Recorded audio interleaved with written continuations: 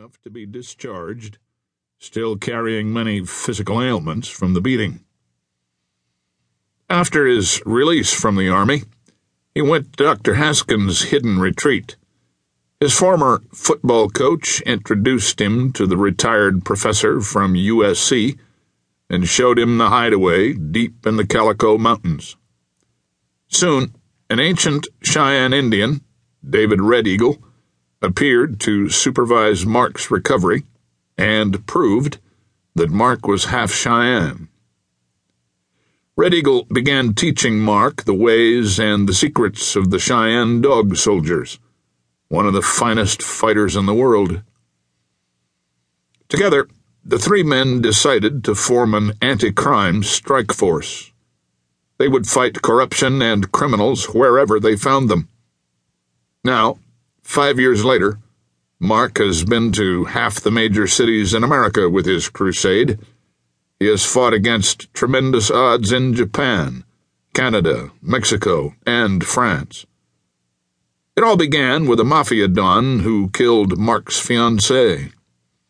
To even the score, Mark wiped out the mafia family in Los Angeles, broke up a multi-million-dollar heroin pipeline, and launched the penetrator's war chest with almost $500,000 in mafia money. After that, he was on the run from the mafia, and there was no turning back.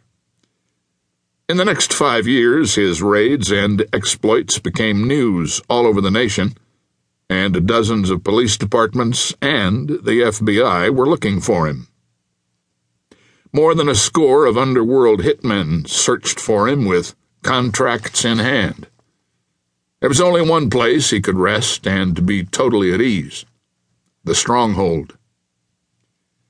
The living area was built entirely below ground, which gave excellent insulation in the summer from the desert heat and warmth in the winter. The various tunnels and vaulted rooms where the borax ore had been served as building areas. One tunnel led deep into the bowels of the hill, where a flooded area provided a water supply. Limited power needs came from a diesel engine-run generator in another tunnel. All venting and air tubes were made to look as natural as possible and had clumps of ocotillo cactus planted around them to prevent accidental discovery. The stronghold could be walked across without the hiker knowing what it was.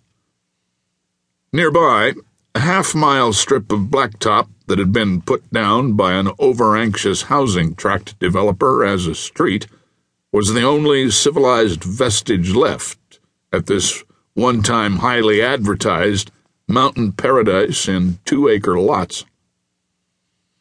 Professor Haskins had retired from USC and built his hidden retreat for his declining years. Now it served double duty.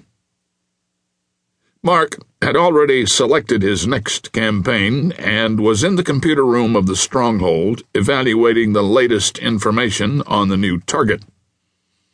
Professor Haskins had done his usual detailed job of backgrounding the subject and digging up all of the related material he could find.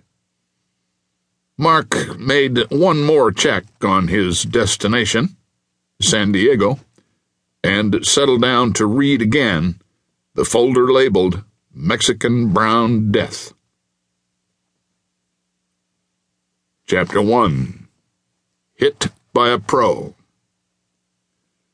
"Please, Mr. DiBartolo, say something for our audience," the TV news reporter pleaded, hurrying along after the man in the $400 suit who had just come out of the courtroom. "What really went on in the grand jury room? Was anyone indicted? Do you work only for the mafia?" Anthony DiBartolo had been shielded all the way down the courthouse hallway by 4 men who each stood over 6'5" and had pro football shoulders without pads. Not even the frantic newsmen could see DiBartolo between the beefy guards. The 5 men stepped into an elevator, and for a moment, camera lights caught a tight-lipped image of DiBartolo.